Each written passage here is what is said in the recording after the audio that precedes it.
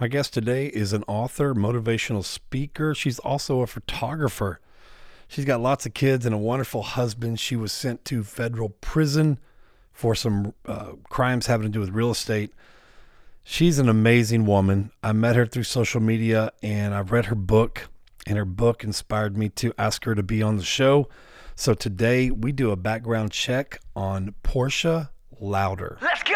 Have you or someone you know had your life turned upside down because of your past? Of course I have. Everyone does background checks now, which makes it hard to bounce back. What do you believe? I believe your background shouldn't hold you back. It should pay you back. This podcast will inspire you, motivate you, and inform you with everything you need to rise above your past and not be afraid to say, go ahead, check my background. My name is J-Dan Gum, and this is Background Check. You already know. Let's go. You can check my background. I'm a forgiving felon, so tell them that I won't back down. No. You can bet I won't live in regret. It's time to earn some respect. You are tuning in to Background Check.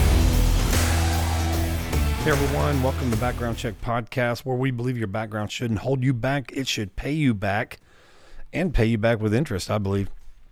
I'm J-Dan Gum, the host, and we're also brought to you by Forgiven Felons, helping people with the past realize their future. We're also brought to you by Clarity Roofing and Solar. Visit them today at clarityroofingandsolar.com. Joe Medeiros just took care of us, man. He's put a roof on our house before with this new house we got. He just installed solar panels, and we're a month into the solar panels, and we are having fun. We're producing our own energy and selling it back to the grid. How cool is that? And let me tell you, man, we didn't put any money down yet. Finance it for a long time, but it also adds to the value of your house, and you can add that value when you sell the home. And then people that buy your home next is gonna, like, they move in and they don't have an electric bill because they got solar panels. Man, we have just been enjoying them. We have a little app that we watch how much how much electricity we're producing. It's pretty cool. So call them today or visit them on the website, clarityroofingandsolar.com, and tell them you heard it on Background Check Podcast. All right. So we got some announcements, I think. Let me see. Do I have it here? No, I think I've announced everything. We're just keep us in your prayers. We are looking for a resource center, a building for a resource center. We're actually going to split it up and do two places now. So keep us in your prayers on that. And we're actually looking at another house. We're in two houses right now that can hold 5 people each, but we're looking at a house that holds 8 people. And so we're excited about that. And that's going to be much better for us. It's just going to be one house, but then because of the city of Dallas boarding home regulations and stuff, they'll let us have 8 people. So keep us in your prayers. So you guys listening and waiting to see if we're going to be out of house and home. Hopefully everything will be approved. We're done with this lease on the current duplex that we're in May 31st, and we're trying to get everything approved and done so that it can be a smooth transition and we can fill the house back up. So we got 3 guys living there right now, and they need some company. So, all right. So all you who are listening in Texas prisons, spread the word. We're not. Some people say they heard that we're closing down. We're not closing down. We scaled back for a little while, but now we're about to scale back up. So, but be patient on all the application requests because we're trying to send as many as we can out, and just be patient. All right. Thank y'all, and keep us in your prayers because, man, we're just gonna. We really want to do this thing right, the housing and the resource center, and we feel like God's in it, and He's got His hand on it. He's ordained it, and that it's gonna be fun serving you guys in a bigger and better way. All right, let's see. My guest, I don't have any shout-outs right here in front of me, so I'm gonna have to do them next week. But my guest today is Portia Louder. She's an author. She's obviously a writer, speaker, great speaker, and photographer. And she's an advocate for prison reform as well. So I've gotten to know her in the last few months. I've read her book. Her book is incredible.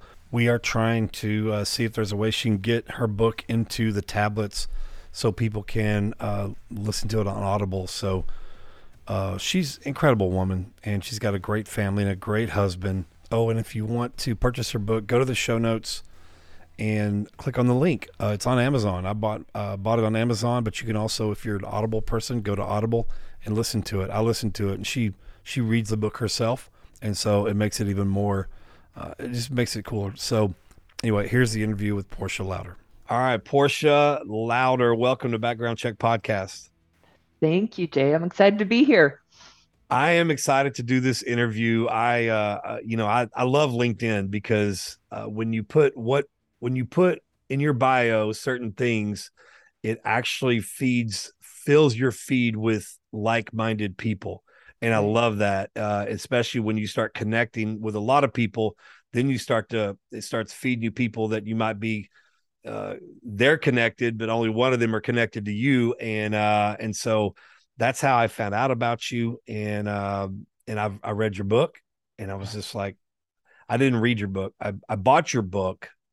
I have your book that I'm probably going to bring to you and have you signed when I get to meet you one day. But I listened to it on Audible, and I love it when people are their own voice on their audiobooks, because I think it just, I don't know, it empowers the passion of the story, and your story is incredible. So I immediately asked you, and I was humbled when you said yes. So glad you're here. Yeah, me All too. right, now tell everybody where you're from right now. Yeah. So I live in Utah, and I live actually in Saratoga Springs in Utah, which is not where I wanted to live. And it's where God wanted me to live. And I get to wake up every day and see this lake. It's Utah Lake, and it's beautiful, but Oh, it's wow. kind of out and away from things. So I like to run around a lot, and that was hard, but it's beautiful. Yeah. It's tough I'm the same way. I love the country life, but if you take me too far out of the city, I Mhm. get a little antsy.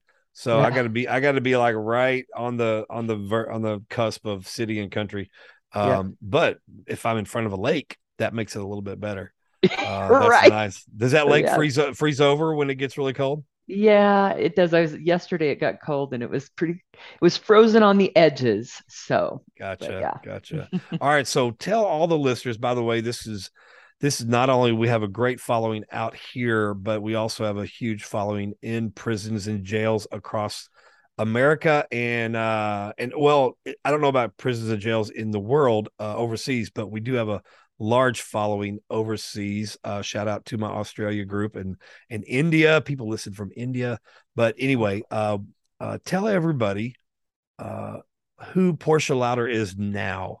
We'll get into who you were that got you landed in prison, but tell us what you do since you've been out and everything you've done. Yeah. Oh, who am I now? Well, I'm 51. I have 6 children, and I have 4 grandchildren. Um, Married to my sweetheart, my husband, Chad. We've been married for 25 years, and I love the sun. Nothing makes me happier than just sitting in the sun. Love nature.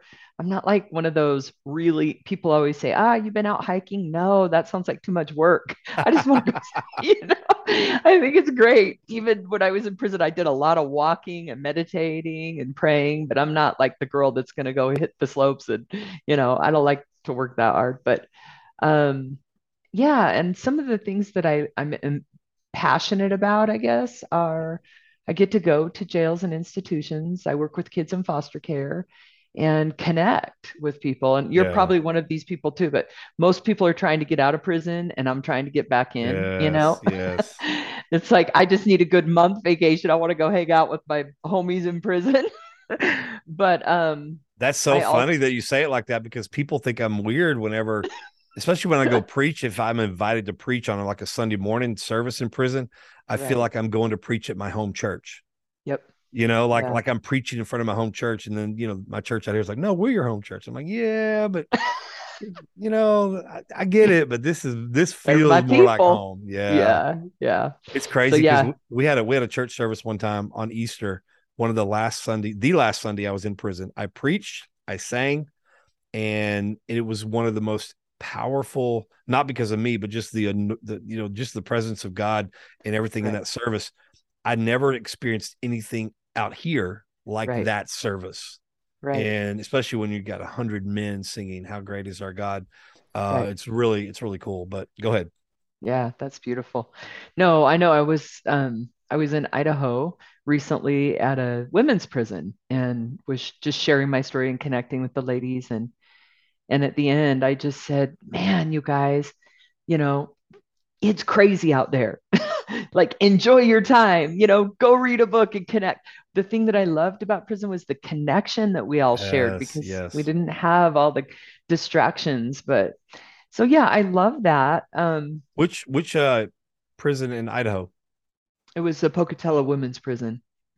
Okay. Yeah. I went to an Idaho prison, and I don't remember what city it was in, but there was one that had men and women like in Mm. it was like not in the same building, but like Oh, only a I've fence been there. separated them.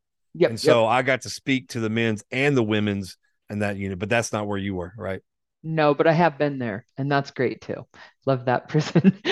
Idaho, I love Idaho. I don't know. I mean, I live in Utah, but Utah prison's a little bit stricter, and so I love So is Idaho prison. Texas. So is Texas. Yeah. I couldn't believe it when I went to Idaho, and Yeah. I've been Like, to come on in. yeah.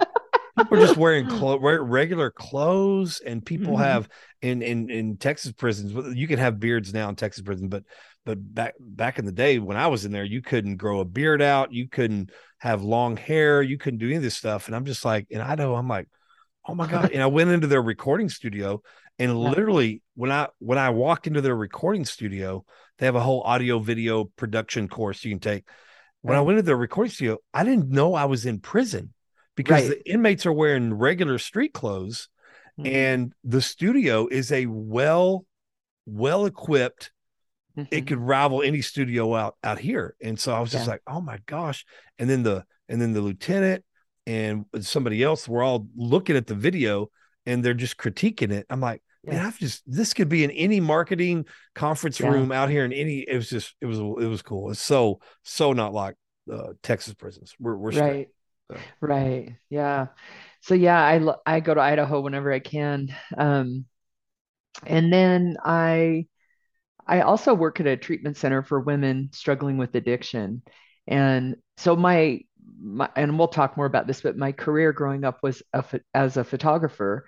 And even when I was in prison, I was taking pictures. Right. And then I came home. I actually just had made these amazing connections and I wanted to go sit in the sun and work at a farm with a bunch of ladies that were trying to get off the street. And so I went to get that job, and the halfway house was like, "Oh no, we know you can make more money. You need to go work as a photographer."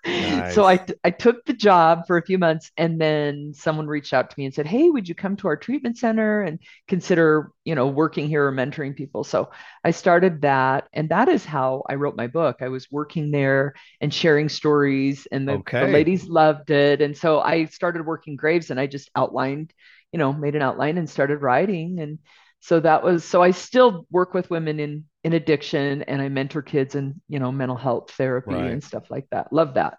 So So you mentioned the book. So when did you write the book? so I got home in 2019, so I'm fresh. Yeah. I remember when I got to prison, people would say, "You're fresh." I'm like, Yep. "I've been here a year." And they're like, "Oh no, girl, I've been here 20 years. You're fresh." But Yep. yeah, I got out in 2019, actually at the end, so right before the pandemic. And then Thank God for I that. oh yeah, that was Ooh, hard time to do. federal prison did not handle that very well at It all. was tough. All my friends in prison. In fact, it took me a year to get myself stabilized, right? I Right. have Right. kids and family and that whole reconnection out here. Like I did the work in prison Yeah. and we'll talk about that. But like, Yeah. so I knew I was prepared, like in many ways, but it's a lot more. Like you can get really good at taking care of yourself in prison, and then you get Yes. out, and when you have a family and Very everything, it's like, overwhelming.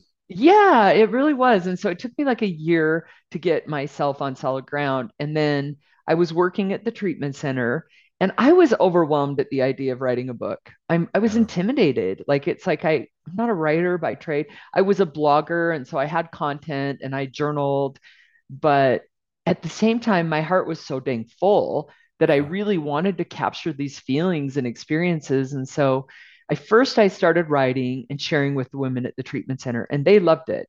And then I started sending it into my friends in prison, and they loved it. And I was like, all right, I'm going to do it. I'm going to publish it, you know? So I wrote it and published in October. It'll be about a year and a half ago. October 15th is when I published it. I All wrote it. right. It wrote it in like 6 months. So it really That's didn't take great. too long. Yeah. It's That's awesome. awesome. Well, I've been trying to write a book for a long time. I don't know why I can't finish it. I don't know.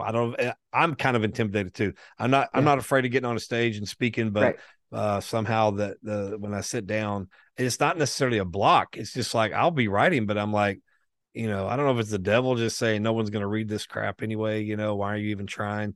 Yeah. But I think this is the year. This is the year that I finish it, and people like you have inspired me Uh, to push through whatever it yeah. is that's stopping me. So Yep. thank you. So your book is amazing, and we're gonna Thanks. we're gonna get into your story now and do a background check on you, and you pass. Everybody passes. But that's why we exist. Background Check Podcast exists. Back when the COVID hit, they wouldn't let any of us go back into prisons anymore.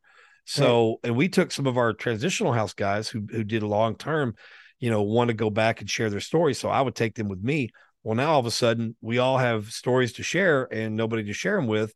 And I just felt like God was saying, start a podcast. And I'm like, start a what? And then that's when I got connected with Zachary Babcock. And I'm like, okay, I think I can do this. Bought all the equipment. We did it. And it was just going to get me through till we could go back into prisons again. Right. But I've been going back into prisons now for over a year and a half, and we're still going strong with the podcast because it seems to be touching so many lives. And I know this episode will touch lives too, but I was just like, what do I call it? And then I'm like, okay, well, let's just call it. We're going to be looking at people's stories and digging into their past and talking about their present and their future. And so let's just call it background check.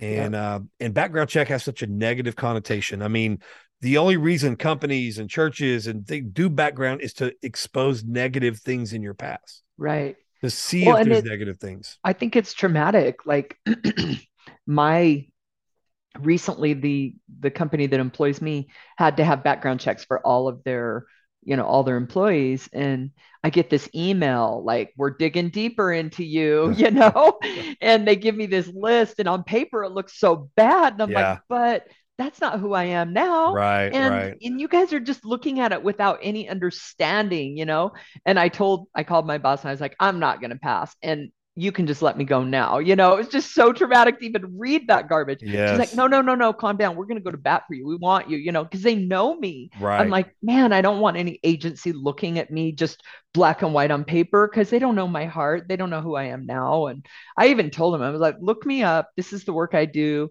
They wanted a whole list of stuff. And I said, I'm not going to send all that. But who I am and the works I do today stand on their own. If you can't Yes. live with that, then and they said, okay, we'll think about it. So like that dang background check. When my wife and I got engaged, I was only a couple years out I wasn't even off parole yet. And so she said, I want to live in these apartments right here. And they're Mhm. they're they're just brand new being built, and they only had like one or two buildings ready to live in. And I told her my wife is beautiful, she's amazing, but she has zero criminal record. Yeah. She got her first traffic ticket ever after our kids started going to school, and she called me bawling. I thought something was wrong with one of our kids. I'm like, what's wrong? She's like, I got a traffic ticket picking Jess up from school. I'm like, that's it? I'm like, come on, baby, welcome to the criminal world, and but but when we were engaged, she said, I'd like to live in these apartments here. And I said, well, I'll try. And she's like, what do you mean you'll try? I'm like, because they may not let us because of my background.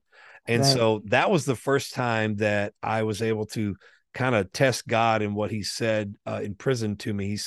He said, from this day forward, you're not just a felon, you're a forgiven felon. Mhm. And that was important for me because, I was asking him, I'm like, hey, I got this word felon on my record. No matter where I Yep. go, even if I expunge my records, there's a paper trail that labels me a felon. Can you Mhm. get rid of this for me? And he says, no, I want you to embrace it. I'm like, you Right. want me to embrace this word felon? He said, just because you embrace it doesn't mean you have to let it identify you. And he said, Yeah. and he said my son Jesus, when he rose from the dead, he could have had his new heavenly body right then, but he chose to keep the scars in Right. his hands and feet and his side. He Hmm. chose to keep the because it represent what he went through for Yeah. somebody and Yep. what he went through and what he came out of. And if he hadn't had the scars, then Thomas wouldn't believe, because Right. Thomas said, unless I can put my fingers in the scars and in his side, I won't believe. And so Right. Jesus chose to leave the dirty part of what he went through there visible for all to see. And so I just feel like the word felon is my scar. Right. Me too. And Jesus's scars pointed Thomas to back to him, to Jesus. And so our scars, I'm not going to try to hide it. I'm not going to try to do anything. Mm-mm. But the word felon is just a noun, Yeah. so God was like, I'm going to put this adjective in front of the noun, and this Yeah. adjective is going to give your noun a new perspective. And that's Right. how you're going to tell people who you are now. And so in that apartment complex, I went and applied, and it's almost like I just look like a felon. I don't know. She, she turned right to that page. This is before they banned the box. She turned Hmm. right to the page where it said, "Have you ever been convicted of a felony?" She said, "Mr. Gum, I'm sorry, but our property management company doesn't let people with felons live here." And I begin to turn my head, duck my head, turn around, and Hmm. just put another notch on the rejection belt and walk away. But I felt like that's when God said, "No, you go back in there and ask for a supervisor. Tell them you are not who that word defines you as anymore. Send them to Hmm. your website, all that." So I went in there and I said, "Ma'am," I said, "Do you have a number of a supervisor maybe that I could call and talk to and just explain that I'm not that person anymore that word says I am?" And she's like, "Well, our regional vice president's here today, and you Yeah. want to talk to them?" And I said, "Absolutely." So I did. And I said, "Look, I'm trying to start. We're choosing you guys." I turned it back on him. I said, "We're choosing y'all to start our new marriage journey together. My That's right. wife has never been in trouble in her life, and she shouldn't have to pay for my past. And Right. we would love, to be able to start our journey here." Yeah. And they called me back in 2 weeks after that. They had to discuss it, and they said, "Man, we don't ever break this policy, but Hmm. we're gonna let y'all start your journey out in our apartment complex." Yeah. And so that was great, and so a felon finds rejection. A felon finds rejection in every corner, but a forgiven felon finds favor. And if Yeah. somebody says no to a forgiven felon, then that wasn't what God had for him anyway. Right. So Yeah. so anyway, um, the book. Oh, we'll talk more. I'll highlight more of the book later. So you speak, you go back into jails, prisons. Hmm. Anything else you do? You back into. I did just recently start another photography company, but it's small. It's not gonna because we'll talk a little bit about that, but my life got really chaotic before I went to prison. Like really chaotic. So I needed some time. So a And photographer, and let's see, not are you are you doing real estate or anything? oh no. None of that ever again, right? None of that ever I again. don't even, yeah, because in my book, like money and drugs are about the same. Like I'm like not trying to make money. I know it sounds crazy, but like my life is very simple. I found some peace. I found strength in prison, living simple, and I'm Oh, all so about, true. So yeah, good. So yeah. good. Yeah, when the toilet paper crisis hit out here, I was trying to tell everybody, if you don't know a felon, get to know a felon during this toilet paper, because they will show you how to make a roll of toilet paper last all week for a family of three. So and then commissary, we were only allowed to eat like, buy like $150 every 2 weeks. So, Right, or no, it right. was $75 every 2 weeks. So we could Uh-huh. live off $150 a month. Yeah, And so yeah, you do lots of learn good skills, right? to live simple. So all Yep. right, so you haven't always, been who you are in the past few years. Uh-huh. And so let's go back into your background and talk a little bit about where, oh, I mean, how did you grow up? What was your family life like? And then just kind of lead into those years where everything kind of unraveled, addiction and everything. Yeah. Well, I'm the oldest of seven children, and which yeah, a lot. And I grew up in the country in small town in southern Utah. And my parents were, my mom was this amazing photographer, really talented actress, and no structure. Like she was kind of a hippie. She believed in like let the kids figure it out on their own. And my dad was a Vietnam vet. So it's like Wow. Forrest Gump. Yeah. They were really totally opposite. And there was some contention because of that. But I recently, it was funny because I was talking to my brother recently. He goes, "Do you remember when I started third grade?" And I said, "No, I'm a lot older than you." He's way younger. And he goes, "Yeah."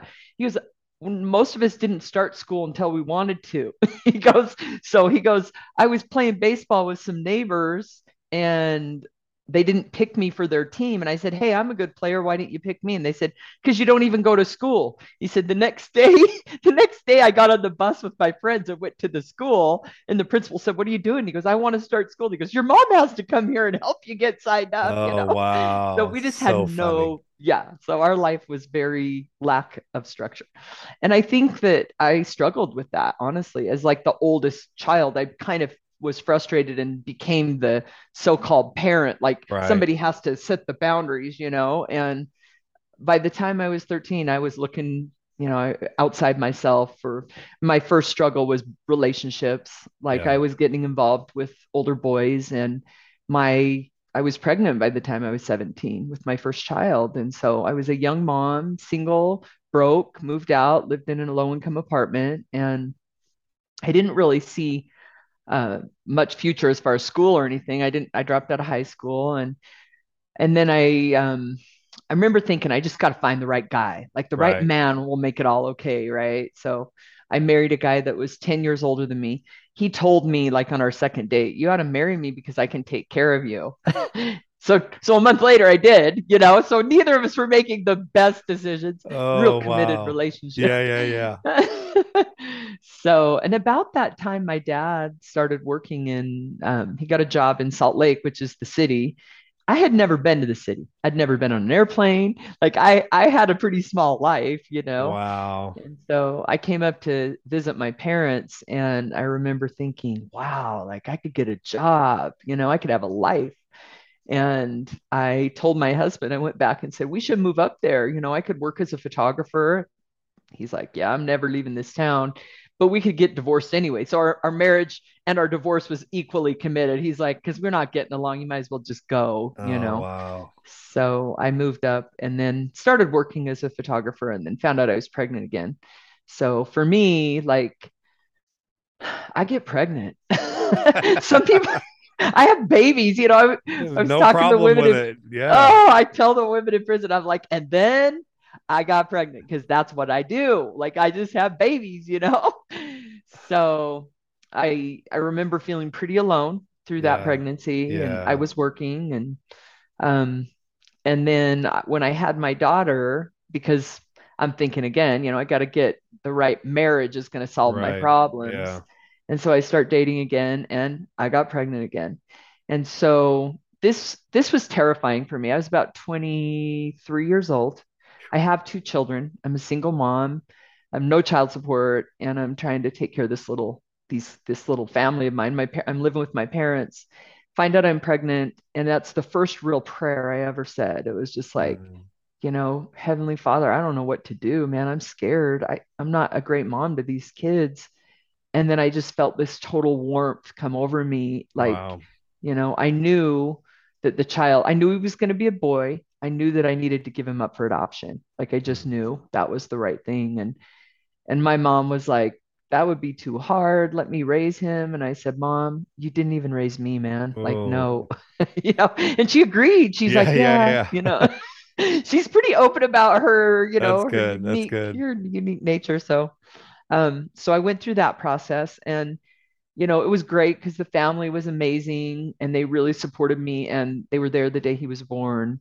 And then as soon as I had David, I just felt completely empty inside. Like I did not Mm. know, you know, trauma. I didn't have that like total relationship with God, like knowing who I was to him, which is the solution. But at that Right. point, I just went to Percocet, you know, Yeah. started out with Percocet, um, and became addicted. And then I hit street drugs, lost my job, and ended up coming home late one night. My son was waiting for me crying, and my mom just said, "You should leave if you can't take care of this little boy. It's all he wants is you." Mm. And so that that is when I hit the floor in prayer. I just laid there begging God, like, help me out of this. I don't know I don't know what to do. I can't stop. And the next day I walked across the street to a guy that was involved in AA and asked for help. And I started on that journey of, you know, started to live a more principle centered life. It was Yeah. like this guy had recovery. I mean, when you go into an AA meeting, I don't know if you've been to AA or Yep. if you go to the 12 step meetings, but it's like when people are standing there and they've got 2 years sober and they've been through some of the same garbage you've been through, it's like, there's a way out for me, you Yep. know? Yep. And so it gave me hope. And it was the hardest thing. Like, I was praying, I was reading scriptures, I was going to church, going to meetings. And sometimes I would dream about drugs and I would crave the lifestyle, but I was very committed to changing my life. Yeah. And life just got beautiful. I mean, it Yeah. really does in recovery. What were some of So the things that you would do when the temptation or the dreams and the temptations were so strong? What were yeah, some of the things you would do in the moment to yeah. resist? Um, I had a few experiences like that. Like, I think for me, the hardest part was I didn't know what I was fighting for. Like, I didn't Right. know how beautiful my life would get. And Right. I feel like when anybody comes in coming off drugs, it's like you're so used to fixing the pain with a substance right then and there, but there's something so much more beautiful down the road, Yes. And so I would listen when people would tell me. I didn't trust my own thinking. So I went to a lot of meetings. I remember one time locking myself in the bathroom. Like, this sounds crazy, but I was just like, I want to use drugs. And I know if I leave this house, it's, the places I've been and the Yeah. people I've seen, it was just, I felt like I had to use. And so, but that passed. Like, I just sat there and it passed. Um, I remember talking to my dad and my dad telling me, like, this is a one day thing. Like, today, I said, Dad, I have failed. I have failed my kids. I failed myself. And he's like, if you just start simple, put that stuff aside. And today you go for a short walk with your kids. Today you read a few pages in a book with your kids. You know, I got a job, like that really helped. It wasn't a great job. It was like I was a telemarketer or something, but it was a reason to get up in the morning. Yes. So that helped. Meetings helped a lot. One time I remember just like I was hot, like I just wanted to go use, and I went to the store and got stuff to make cookies, like anything to Nice. distract myself, you know? Nice. Uh, and the thing that's beautiful about recovery, like about 6 months in, I was sitting at the zoo with my son. It was the first time I'd been on a field trip. And I was like, I wanted to scream, like, look at me, I'm being a good mom. It's like all of a sudden it's God, but I felt this total knowing that if He is the creator of everything, this universe, all these animals, everything, He can solve my problems, you Yes. know? Yes. Amen. So it was, It's funny when you mentioned cookies. We have a previous guest on our show is Kelsey Marrera, and she got clean in 2015, mhm, and she said one of the things that she resorted to in her house just on a daily basis was her love of baking, mhm. and it kind of like took her mind off all the other stuff that she was getting clean from, and Yep. she started a business called Dope, Dough, I with a P on love it, that. I and love it's that. basically just raw cookie dough. And she started making them in big bags and selling them on a little kiosk on the corner. And Yeah. she eventually had a brick and mortar store. When COVID hit, she actually went on Shark Tank before COVID hit, trying to get money for the brick and mortar store. Uh-huh. They rejected her because of it wasn't a healthy, because she was selling like bags of dope, little cookie dough balls and Right. pints and pints. So, Uh-huh. it was so funny, but she got rejected. The reason I knew about her story was because we love Shark Tank and we were watching it, and they said, we have an update on Kelsey Marrera and Dope.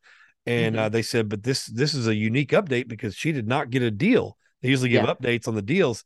And but we rejected her deal, but she went on after they rejected her, went on to do like $7 million in sales. Oh, that's When great. COVID hit, they went totally e-commerce. Everything was Yeah. online. They got rid of the warehouses, but they told her, they took it.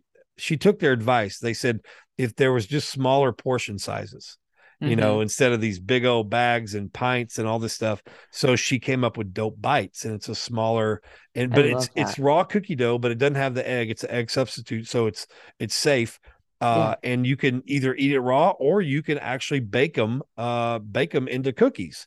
that's And right. or the pint you could just eat with a spoon like ice cream. And so but she has turned that into, and then she gives like I can't remember what, like 1% of all of her profits to a women's recovery foundation called She Recovers.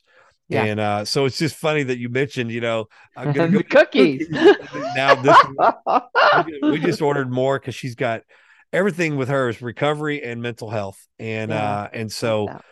it's really cool because you could order a sober birthday box, and it's got cookie dough box in there to celebrate your sober birthday. So Oh, so I it's love it's pretty that. I have cool. to It's look pretty her cool. up. Yeah, look her up Yeah, if you buy any on the website, put in background check and you'll get $5 off. right Shameless on. plug, but if you do, but anyway, that made me Yes. think of that. She's an awesome woman, just like yourself, and Yeah. So uh, cool. so so let's where did it really all start going wrong for you? Oh, well, I'm gonna first give you a quick where it went right. Like where it went right, I quit looking for men because I figured they might not be the solution. It hadn't Okay. worked so Yeah, far. because you got your head right and heart right a little bit before you went into prison. So Yeah, I did, and then I married my husband. And I wasn't looking at all, but gotcha. he's a great man. He adopted my kids. We got married, and I had 4.5 years clean. And life gets beautiful when you're clean. And I'm so Absolutely. grateful. Like, man, I'm grateful that I had that knowledge. I had that experience because I've had people say, when you got to prison, why didn't you get angry and mad at God? And I was like, God was my only way out. I Right. was like, man, faith crisis, that's reserved for people out here. When you're in prison, you don't got no faith crisis. That's all you got is That's God, right. That's right. But at this Amen. point, my life, I mean, my business grew, my family grew because that's what I do. Yep. Chad and I had a couple kids, and so Now at after that time, you said your business grew. What was your business at that time? I was a photographer. Still a So photographer? Okay. yeah, so I started my own company. I've been working for family, and just to give you an idea, like I went from 20 weddings my first year to 200 weddings 2 years later. Yeah. So I have Wow. employees and I'm shooting like engagements, bridals, families, all kinds of commercial stuff. My business is just going crazy. Wow. And I have 2 kids. So I have a nanny taking care of those kids and life was chaotic, Yeah. you Yeah. know. And the problem for me is that I had a back surgery and relapsed. And when I use drugs, immediately my brain, it's like, oh, this is the way you're supposed to feel, right? Yeah. Like it Yeah. tricks me. And then the next thing that happens is I like to hustle. So like I like to be in the mix of doing deals and business. And so we built a new home. The market was going crazy. And I remember thinking, I got to slow down with photography. If I just paid off our house, well, I'll flip a couple lots. And it started with real estate that way. And then I remember the first time a man showed me this, buy a house and pull the equity out and invest it in something else. It's kind of a real estate Ponzi scheme. And I thought I would never do that. Like you can feel it, you can Yeah. feel it. Like Yeah. whether people say it's not illegal, whatever, it just didn't make sense. But I kept using, and I didn't get honest. Like I just didn't get honest with myself or my husband, and then eventually I got involved in these illegal real estate deals. So yeah, Well, um, and that's the reason you went to prison. yeah, Uh, but let's talk about. I mean, I don't know how much you want to talk about leading up to finally getting sentencing, but I know yeah, today we're not airing this on February 16th, but we're interviewing on February 16th, and I know this is a yeah. day back in 2000. What year? 14 or 15, 15. 2015. That Yeah, was that was pretty crazy. right. That was pretty crazy. So let's talk about just that. In the book you talk about and we have several other former federal inmates on our show. Yeah. They talk about their court and their trial and everything before prison, way Uh-huh. different than state people do. Right. It just seems a little more hectic, chaotic, drawn out, everything. So, talk Mhm. about the days, the whole, you know, uh, Ah, e- Yeah. Well, leading up to prison, like it was a long, drawn out process to like these real estate transactions took place in like 2005, 2006. The market tanks in 2008. And the FBI is investigating me, and I'm not even indicted until 2011. So, like, I'm spending every dime we have to avoid going to prison and to Right. avoid an indictment. And and it's terrifying. I mean, just honestly, when the FBI shows up and starts asking your neighbors questions and you questions, it's like, you know, it was terrifying. And Yeah. and I handled it really bad. Like I don't know how people do handle it good, but if I could go back, I You would would handle just it say, differently. "Oh yeah, I'd just say this is what I did. Let's own it and move on." Because that's where your power lies and just getting super honest and just facing it and saying, "Well, it happened. Let's just deal with it." Instead, I'm denying it and making excuses and by the time I walked into a federal courthouse, I had made everybody mad. Yeah. Yeah. And I was mad. We were all mad. It's crazy because when you read it in the book, you're just like, oh my gosh, this girl Yeah. pissed everybody off. Everybody. I did. Man, did I. Yeah. And I I was like, didn't. What was she thinking? I was like, how many more people can she make mad in this process? I made Oh, everybody mad. I made everybody mad. And I was mad. Just mad. I think I asked the FBI to take a lie detector test. I was pissed. I was like, you guys are liars. And that went over really well. And so then I'm sitting in the courtroom. It was a shock for me to walk in. It yeah, was the most sterile, shocking, like, whoa. It I guess too, because I had been in denial about things and the reality of my situation and the loneliness that I felt, it just hit me hard. And, I've talked to a lot of women in prison that are tough girls that have curled up like a ball and cried in their cell yeah. for days after being sentenced. It's like when they say the United States of America versus Portia Louder, the Oh, feeling of, man, yeah. my whole country's against me. It's a very lonely feeling. And Yeah, yeah. Cardell Sims, you know him. yeah, We're about to go into some prisons with him. In his interview, he said that same thing.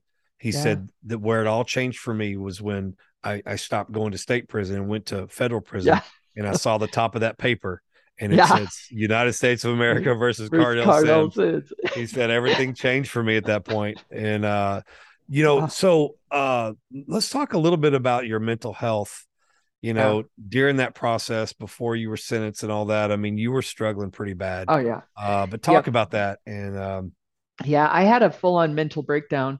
Um, and for me, it was a combination of obviously I'm using a lot of prescriptions and the fear and the terror. And I've got lawyers telling me I don't trust my lawyers. I don't trust the government. I don't trust anybody. And I've got these kids and my husband. Is my husband going to stay? Who will I be? yeah, If I become a felon, I've worked so hard from that single mom to become this woman. Like, how can I recover from this? It felt like yeah, somebody was trying to kill me. Like, that's how it felt. And I was fighting to the death. And a couple of weeks before I was going to trial. Now, I'm really grateful I didn't go to trial, but I was planning to go to trial and I shut down. Like I couldn't talk anymore. My words got jumbled up. And my lawyers had asked me to come to this meeting, and my husband's sitting with me, and there's lawyers all around the table, and they're going back and forth. And finally, I just stand up and walk out. And everybody's like, "What is happening?" I'm like, "I'm checking out." My husband yep. still, he goes, okay. He goes, I guess we're done. And they're like, Portia. And I just was like, I'm checking out now. Like I'm done. And that's how that went. And So, they were trying to, if I remember it correctly, in one of and I think in those chapters it talks about, you talk about they were trying to just get you to plead guilty, and yeah, that if you don't and you choose to go to trial or whatever, they're going to put you in this holding facility and not let you go. right. That's Talk, what happened. yeah, So what happened was, my lawyers in the government asked the judge to put me in the county jail and do a mental evaluation, which they can't do until they ship you. So like I literally spent 10 days sitting in a county jail in Utah. And I was in isolation and I hadn't been to jail, and they put me in the green suit or whatever, Right. and the suicide cell, and I was not okay. I was very vulnerable and scared, and I didn't even know my name. Like by the time Mm, I got out of that, I was shaken so bad, and at that point they cuff you and shackle you and throw you on Con Air to ship me to the next place, and then the yeah. next place was trying to explain to me what was going on, and I was just totally terrified. And then I finally made it to CTAC where they do that evaluation, and they Gotcha. determined that I was competent to stand trial. But when I got back to Utah, the judge basically said that I was a danger to myself or others, and so he was going to leave me in there. And my mental state was really bad. Like I Yeah. even knew that it was because I felt very paranoid, like everybody's watching me at all times. And so my lawyer told me that day, she said they're gonna force you to take schizophrenia medication. They're gonna dope you up, and I said, well, I'm not schizophrenic. Like I don't have that diagnosis. And she said, yeah, but that's what's coming. And I said, if I plead guilty today, will they let me out today? And she said, yes. So I pled guilty. Now, I still think that was a total blessing because it ended up that I mean, if I would have gone to trial, although I don't know, my lawyers had told me if I went to trial and lost, I probably would have got 8 years and I got 7. So Yeah. it could have been not that different. But in the end, I made some mistakes and pleading guilty was the right thing. Yeah. But they did have to break me pretty good to get that guilty Right. plea. Yeah. I was like, So wow, she's holding out really good. Stronger than till she I am. loses her. Yeah, I was stubborn. I am stubborn, and there's pros and cons to that for sure. So So so was it that day, February 16th, where somebody got shot in the courtroom? well, Or was so that a no, different day? that was like so what happened was right before my guilty plea, I was standing in the courtroom, and yeah, a guy stood up in the courtroom next door, and the marshal shot him like 8 times. And so then they take him out the court. I walk out. I mean, you can imagine why I had a Yes. mental breakdown. I'm watching them shoot a guy that's standing there going to trial, and I'm like, what am I Oh, next? yeah, Like, keep your exactly. weapons holstered. It was terrifying. And so all of it, I got very paranoid. But no, they let me out after I pled guilty. And then I had some time before I was sentenced. So February 16th was when I walked in, and that was the day that I stood before the judge, and he gave me 84 months in federal prison. Yeah. So, well, Uh, you know, I feel like I know Chad. I'd love to meet you in person and meet him one day because I know how important um, family and spouses, especially spouses and children, yeah, are during a prison sentence because they do the time with you, even though they're not right. inside the bars with you. They do the time. It's just as Absolutely. much of prison for them as it is for us inside the prison. But talk about that time. I know you have a whole chapter dedicated to it, but Yeah. but saying the goodbyes, Yeah. that was Oh, I teared up, yeah. just listening to you, and you even teared up, I think, on that part. Yeah. But talk about that and how much family having a tight knit family that is for you kind of helped you in the Oh, long run. yeah. I know it was still Yeah. hard on you in the beginning, but Sure. just knowing that they're there for you and that they believed in you, and because I met so many guys in prison that their wife left them, Yeah. while during their Same prison with me. sentence. Yeah. So It's Chad's love for me is sacred. It really is. Next to who I am to God, his belief and faith in me had a huge impact on the woman that I have become because he could see me. He could see who I could become before I could see it in myself. that's so good. Yeah, it's pretty sacred. And so, you know, I had something to fight for. And uh, I knew when we stood in that courtroom and he stood up and he asked the judge to give me time to say goodbye to my kids. I didn't know what it looked like, but I knew we were going to get through it together. Yeah. And I got 8 weeks to say goodbye to my children, and my life was never the same. It never has been from that day because all of a sudden I could see how foolish I had been to Yeah. think money mattered. Like the whole world changed that day for me. And, saying goodbye to my children, watching my kids sleep, taking my son to school, all of the simple things that I had taken for granted became so sacred and special for Yeah. me. And then Chad drove me to Dublin, California. I said goodbye to my kids and he drove me there and dropped me off. And talk about, like, I don't know, anyone that's ever walked into prison, it's like devastating.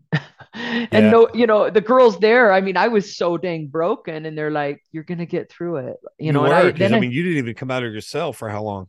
3 days. Yeah. Yeah, 3 days. And they were like, hey, they're gonna throw you in suicide if you don't move. Now, I didn't share in this book, but I had an experience like about 3 days in where I was just so broken, and my bunkies like, you got to move, you got to get up. And I said, go away. And I got on my knees and I said the most important prayer I've ever said in my whole life, which was, God, I feel like nobody to anybody. I have Mm. failed everyone in my life. I can't do this. I need to know who I am to you.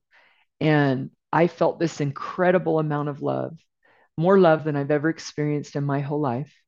And I could see sitting there in that cell, so broken, that I had an incredible, important purpose on this earth. And I Wow. could see how loved and valued I was. And I could see that every woman in that prison was so valued and loved. And who we really are to him is what I needed to know. Yeah. So I still had 4.5 years of prison time to do, and it was hard. Yeah. Yeah. Yeah. But Yeah. knowing who you are to God changes the game. Yeah. Yeah. That's so good. All right. Well, talk about the time where you kind of like, things just changed, where you started going from just being there to investing in other people. Well, yeah, I had a few experiences. I early on I had to go and have a pretty serious conversation with myself and just say, get it together, because I'm not doing well. And I'm walking around the track and I'm like, Portia, you need to get it together. People are thinking, who is that crazy lady walking around the track talking to herself? It happened more than once, because Yeah. I was like, I gotta pull out. And that was, I remembered a therapist telling me, yeah, it would be hard to go to prison, but you could still become an amazing person in prison. In your addiction out here, you can't become an amazing person because you're disconnected from everyone and everything you love. But in prison, sober, you could become an amazing person. Now, that That's when one of the most powerful things in your whole book. There's a lot of right. lot of powerful nuggets in your book, but when you said that, I was just like, "Oh my gosh, that's so true." Yeah. Yeah. And you don't want to hear those things because I didn't want to go to prison. But when you're sitting there in prison to realize your power, that you can become an amazing person in prison, I was like, yes. And that guided me, man. I made a list. I started working on my soul, and my character, because I could become an amazing person. Every Yeah. single person in prison can do that. Yes, yes. So that Talk was about really, talk about some of the relationships you developed in prison, because and I love the wow. way you talk about some of the people you connected with in prison, but just pick a couple and talk about them Oh, and yeah. what they meant to you. Yeah.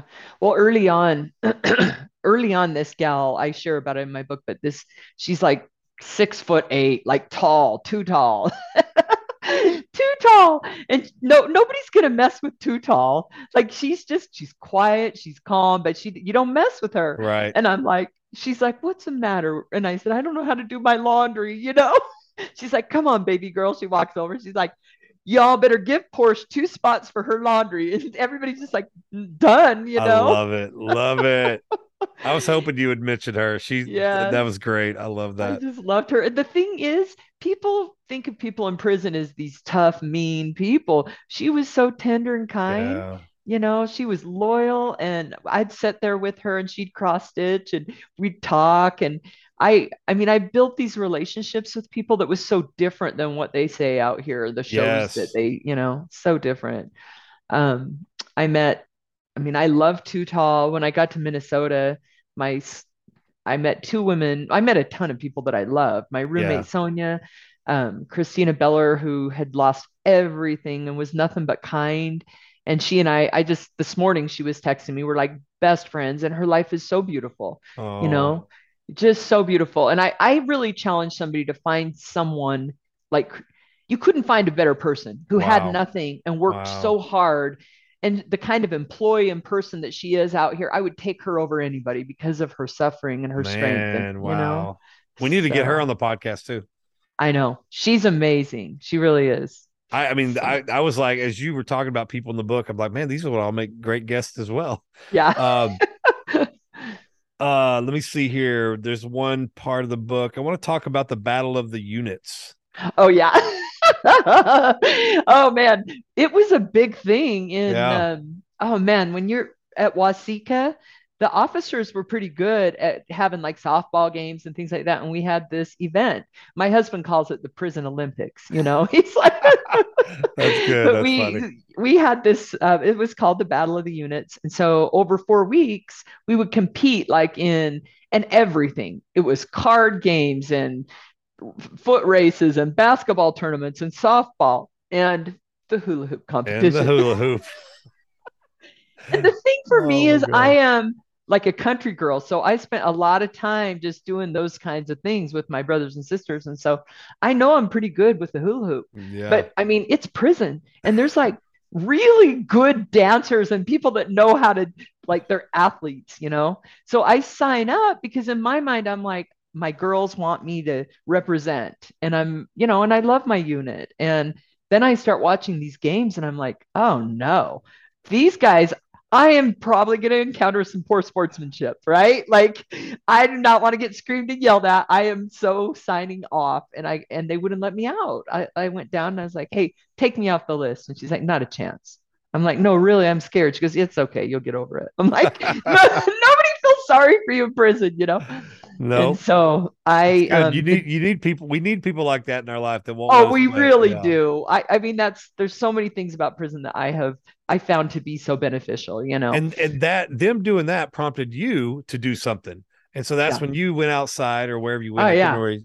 And you Yeah. and people don't understand how much how important self-talk is. Oh, And especially in those moments when you would get aside, get by yourself, whether you're out on the track or whether you're in this moment, and yeah. you just start talking to yourself. And Yep. people underestimate, Oh, they think it's crazy to talk to yourself, but uh-uh. but in that moment it helped you. Yeah, I when I saw the 16 girls I was competing with for that hula hoop competition, it my heart sank. I'm like, these girls are really good. And my team is, Miss Louder, what are we gonna do? How are we gonna? And I said, give me a minute. So I walk outside and I'm walking the track and I am praying, man. I'm calling down the powers of heaven.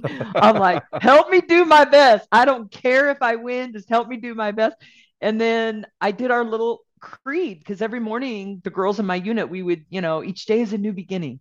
And we had this little creed we did. So I'm walking around the track, then I go in and I sit down and we say a prayer. And then each of the girls go in for this competition in heats, and every one of them lasts about 10, 15, 45 seconds. Because this is not like a normal hula hoop Yeah. competition. This is Yeah. hard hula hoops, right? So it's my time to go in, and I go in, and I tuned out everything. Like, I am Yeah. in the zone, you Yeah. know.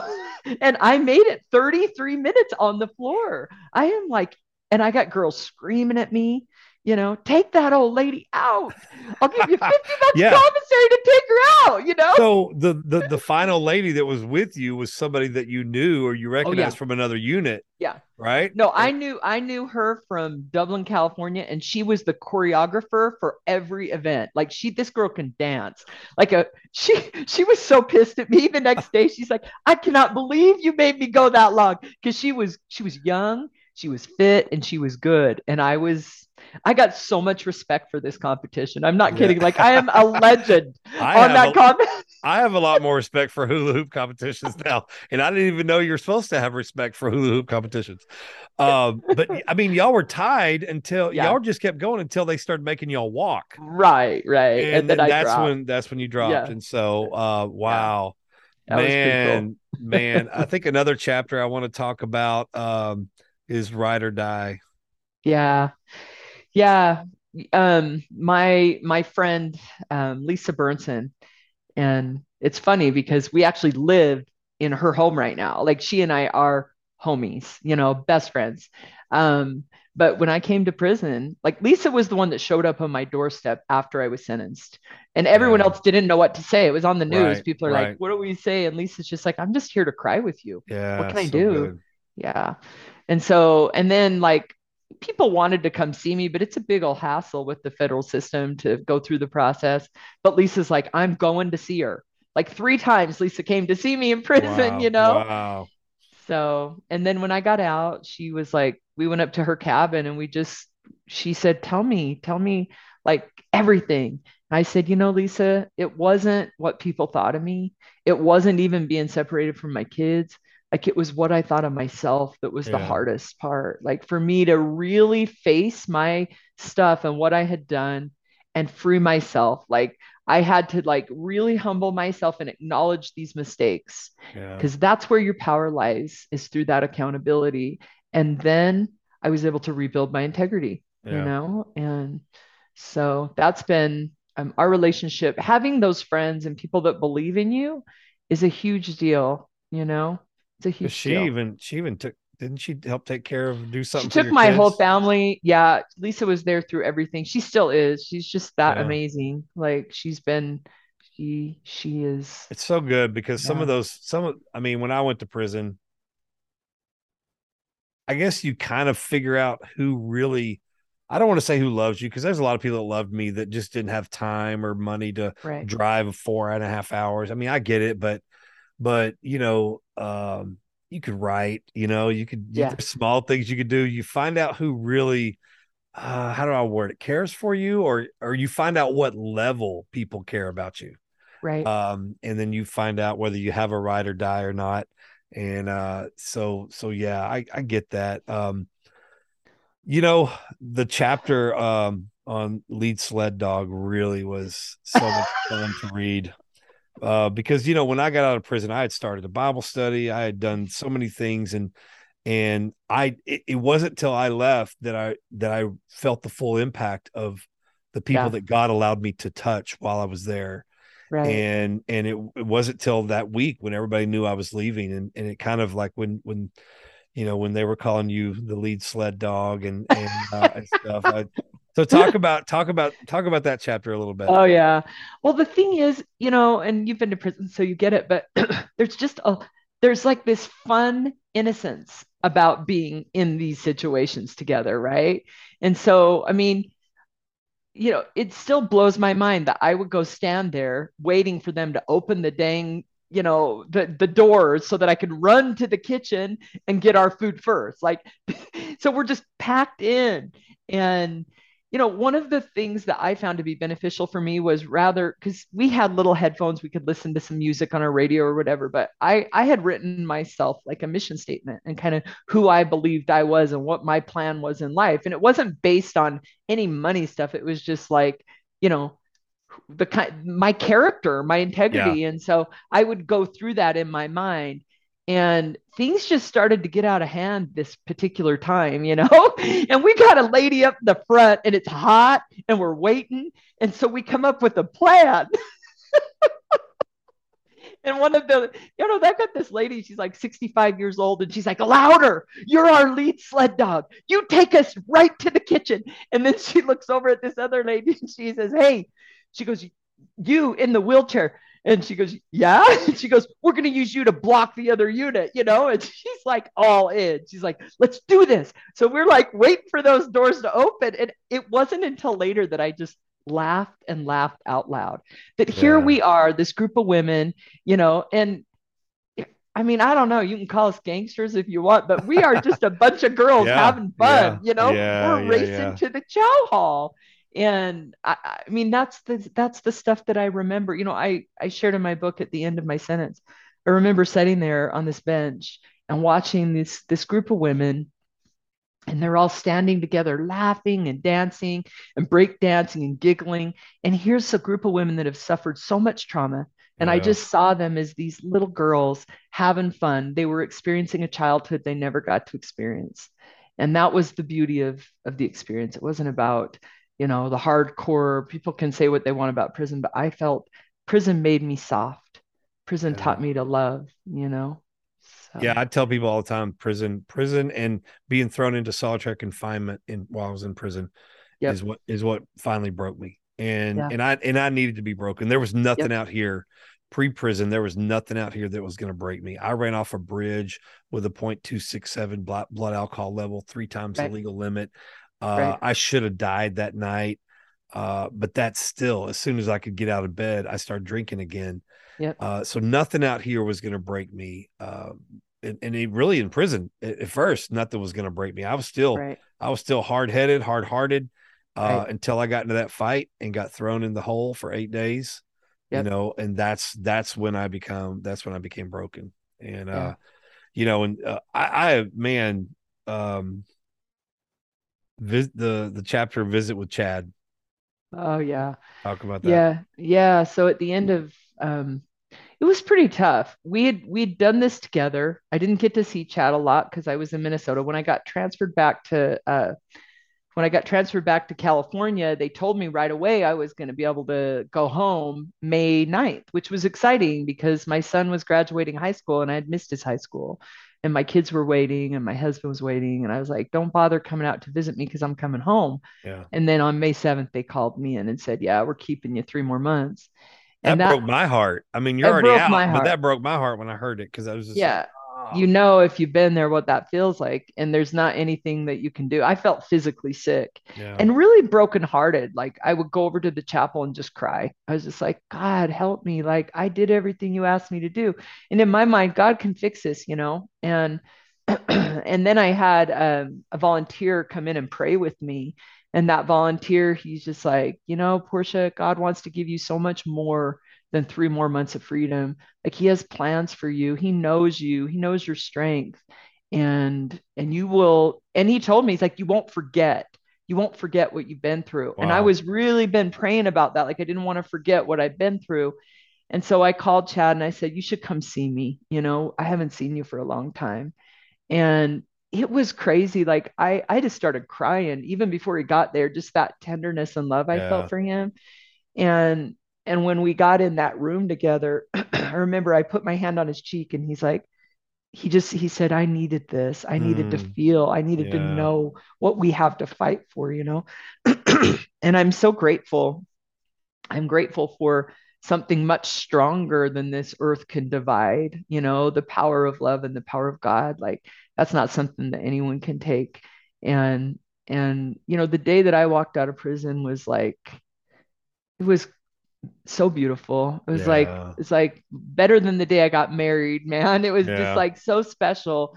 And I was leaving so much behind. I mean, I love those women and I felt like, I mean, they were cheering me on. And one of my best friends, she walked up and she goes, congratulations on becoming an amazing person. And that was beautiful. I love that. Do you have any Yeah, that nicknames was in beautiful. prison? Yeah, I well, obviously I was always called louder, but I got called the sunshine girl quite a bit because I would just sit there in the sun. And I remember at the end, this sweet little girl, I mean, it was so beautiful. Like that last few months, as hard as it was it was really beautiful because I really just meditated and felt close to God, you know? Yeah, And this gal, she comes in and she's like, I'm gonna call you the sunshine girl. She says, because you're beautiful and you glow like the sun. And I had been called that before. So I asked her, I said, what makes you think I look like the sunshine girl? And she goes, because you're kind. And I mm, thought that's the greatest compliment, you know, yeah. in prison that somebody sees a kind face. And right up to the end, I met beautiful women. It was such a blessing. You So did, and you talk a lot about them in your book. And listen, if you're listening to this podcast outside of prison, you need to get her book on Audible, or if you like listening to authors' voices read their own book, this is one I definitely recommend. uh, But the book is just incredible. So I want to recommend everybody get it. We'll put a link to how to buy it yeah. on the show notes.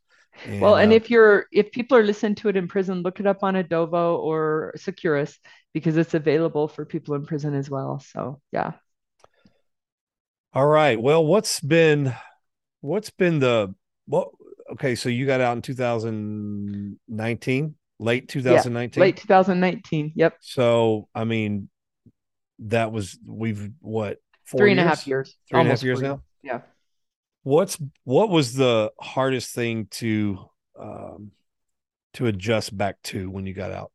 Yeah. You know, I know a lot of people talk about like having all the resources. I feel like if you do the internal work, that stuff just works out. Like God is with you. He will, you know, every step is there for you. the hardest part for me, I felt so alone when I first got out, and I think Now, that's why. in what way? Because you mean you got Oh, I Chad, you know. got kids, you Yeah, got but it wasn't so like that. so I didn't. explain how you actually felt Yeah, lonely. I just felt weird because like you're in prison and your bunks are all by each other and you're used to asking how your neighbor's doing. Yeah, You're there to help each other out. You're so close and just being able to talk about what you're going through or go sit outside with somebody and just visit. And then I get back and it's like your neighbors live a long ways away and they don't know anything about what's going on in your life. exactly. And I felt alone. And so I started Yeah. writing friends in prison because I was like, I miss my connection. Yes. And I mean, my husband's great and my kids are great. And there was a lot of work to do, and still is, to make that right, to show up in their lives honestly every day. But um, it was hard. I mean, I think that's why I wrote my book. It's why I went to work in treatment. Um, I just found something so beautiful, that connection.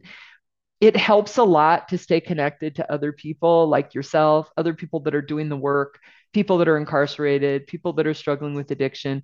I just like to openly, honestly talk about problems. And Yeah. I do it. I just decided at a certain point, like at first, I'm like, I just threw it out there on social media. I'm like, hey, I just got out of prison. I'm feeling kind of lonely. That's And people are great. like, hey, welcome. And then pretty soon I'm talking to groups of people and I'm like, I just got out of prison and this is what I'm feeling. And Wow. so So yeah, that great. helped just to talk openly and honestly about it. Because someone goes on a mission or goes to college and they come home and everybody celebrates, but you went to prison and you did the work and you Yeah. come home and people want to pretend you didn't go. I'm Right. like, oh Right. no, I'm talking about it.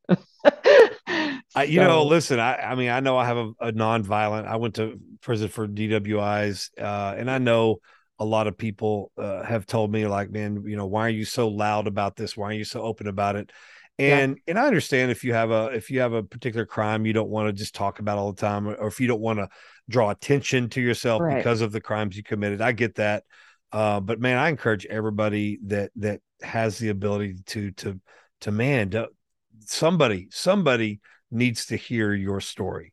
Somebody needs to hear what you've been through because there's somebody out there that may not experience their freedom unless they hear it from your lips. And Right. that's what I tell everybody, man. Don't try to hide what you've been through. You ain't got to get on stage like I do or like we do or Yeah. write books, but man, don't try to hide and Uh-uh. pretend like it never happened because It'll make you sick. somebody needs to Yeah. see that scar, and Right. somebody's life is not gonna be turned around because they didn't hear it from you, Yeah. and it's going to take you. And so, um, what, I know you said you're writing another book. Yeah. Uh, are you allowed to like just give a hint of what that's going to be about? Yeah. Yeah. So I have like had a couple of titles. I think I'm gonna go with Born to Be Brave. But I've met a lot of people since I got home. So I'm going to talk about some of those experiences, halfway house. But also, I'm going to go back and it's going to be going back and forth a little bit, which I did a little bit in my book. Yeah, yeah, But I'm going to talk about some of those childhood experiences too and what I learned from those. And then, yeah, I don't know. I wrote the intro. I've written a few chapters. My dad had a stroke, so that kind of slowed me yeah, down. yeah, yeah, But it's also been beautiful because spending more time with my parents is great. And um it'll be I was hoping to have it released in October this year, but we'll see. Like yeah, it's in God's hands. So yeah. I just Amen. keep showing up and then it happens when it's supposed to. Yeah, yeah, exactly. Yeah. Just keep showing up. That's a word for somebody right there. Just keep showing up. Yeah. Just keep showing up. So, before we go, speak to everybody. We have a lot of listeners outside of prison, but we have a lot of listeners inside prison. So, would you just speak to the inmate inside prison, and you could speak just to the females if you want, or you just speak a general message, Speak to but them all. just Yeah. give them hope and give them something to hang on to, because people listen to me and they know I'm going to come on every week and encourage them and everything, but sometimes it just takes a special guest to reach one different person out there, or one person going through a situation. So just speak to everybody behind bars. Yeah. I would just say, friend, the world is cheering you on. You don't know it yet, but every hard thing you've been through can be your blessing, you can't see a life as beautiful as the one that's waiting for you. And, you know, you have an important purpose on this earth. You, you can touch people that I can't. We need you. And I know who you are. And I would just encourage you to find out who you are. And that hard stuff will give you credibility someday. And I know because I've experienced it. I believe in you and I love you. You're my people. And I pray for you. And I know that the best is yet to come for all of us. And God bless. And that's what I have to say. Amen. Amen. Portia, thank you so much for coming on, letting us do a background check on you. And thank you for being you. Thank you for being louder. Thank you for being brave. Thank you for everything that you've done in your life. I know a lot of times we get the questions about, if you could do it all over again, would you do anything different? And I don't ever know what to say to that, because sure, I don't want to hurt anybody, and I hurt a lot of people with what I did, and driving drunk, I had the potential to hurt way more, but I don't know if I would be the person that I am today if I hadn't gone through everything I've gone through. And if I could go through everything I went through and not hurt everybody and still come out to be the man that I am, then I guess I would want to go back and do it all over again. But thank you for being you. Thank you for getting on social media, whatever it was, LinkedIn, you first got on, and you were open, honest, transparent, and the world loves that. And thank you for your first book. I can't wait to read the second. And but thank you for coming on the show and sharing your story. And we're proud of you, and we can't wait to see what the rest of Portia Louder's life looks like. And tell Chad I admire him for the person that he is, and even your strong kids as well. They're incredible. And so so anyway, thanks again. All right, take care. Thank you, Jay. All right, just some final thoughts as we wrap up this episode. Man, what a great interview. Thanks again, Portia. Man, what did you think? What did you think? I mean, she was very open and honest about what she did, but just the fact that she let God take over her life, and I love the fact that the book was written almost like a journal, just like a diary. And I'm impressed. If you're out here and you have the ability to go to the show page, check out all the pictures. Listen, if you're in prison or you're listed on Spotify, you'll be able to see the podcast art cover. And I want you to take notice, of the only time she wasn't smiling was in her county jail picture. All the other times she was smiling. And it seems like her smile just keeps getting bigger and bigger and bigger. And to the biggest one, which is where she was interviewing with me that day. And I'm so thankful for people like Portia. And I'm thankful that they were able to go through their prison time with allowing God to use them to the best of their ability. And so let's just lift Portia up in prayer. And if this episode impacted you, or that it can impact someone, please share it with somebody. Share it with somebody, especially if you have people that are headed to federal prison or even state prison, and they're just wondering, man, am I going to make it? What's it going to be like? I know Portia loves pouring into people's lives. So if you have somebody that is headed down the same prison sentence that Portia went, and they're wondering, especially if you're a family and you're wondering what your loved one's going through, Portia, I asked her if I could, send people her way that wanted some encouragement, and she said yes. So if you have somebody waiting to go to trial, waiting to go to prison, and you just need to give them some encouragement, or you get some encouragement yourself, just let me know, and maybe we can connect you guys with Portia. So let's lift her up in prayer. Father, in Jesus' name, thank you for Portia. Thank you so much for her story. Thank you for the Jesus story in her. Thank you for what you're doing in her life and through her life and through her family. Lord, thank you for her sweet family who was stayed beside her the whole way, Lord, and was just an example of what you are to us, just waiting with open arms to return. Lord, Father, thank you for the people that she impacted while in prison. I know she may not even know to the degree that she had an impact for the kingdom on people in prison till she gets to heaven. But also for the people that she's impacting on the outside. Thank you so much. Give her more and more opportunities to impact people for you. Break down walls, crush barriers, open doors, close doors that aren't supposed to be open, and we lift her up to you, Lord, and bless her and her family. Lord, we lift up the listener wherever you're listening from right now. In Jesus' name, I just pray over you. I pray that somehow Portia's story of Jesus would impact your life and to the point where you make a change. If you're already serving the Lord, maybe you take it to the next level. If you're not even saved and you've never given your heart to the Lord, then I pray that today is the day. And I pray that today you can pray right now and confess with your mouth and believe in your heart that Jesus Christ died on the cross for your sins and rose again on the third day, and you will be saved. According to the Bible in Romans, that verse, if you believe in your heart, confess with your mouth and believe in your heart that Jesus Christ died for you, then you will be saved. Lord, we lift up everyone that's listening to this story right now. Families that have given up hope on their loved one in prison. Lord, people that have made mistakes similar to Portia's, that think, man, I don't even deserve a second chance. Lord, I know you could be right there with them. Give them a hug. Give them what they need for their next chapter. In Jesus' name we pray. Amen.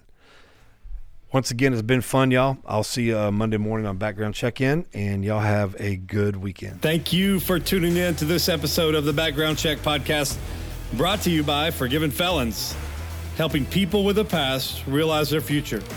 For more information, please visit forgivenfelons.org. Follow us on Instagram, Facebook, and please don't forget to subscribe so you'll never miss the latest episode. I'm Jaden Gum, and this has been Background Check.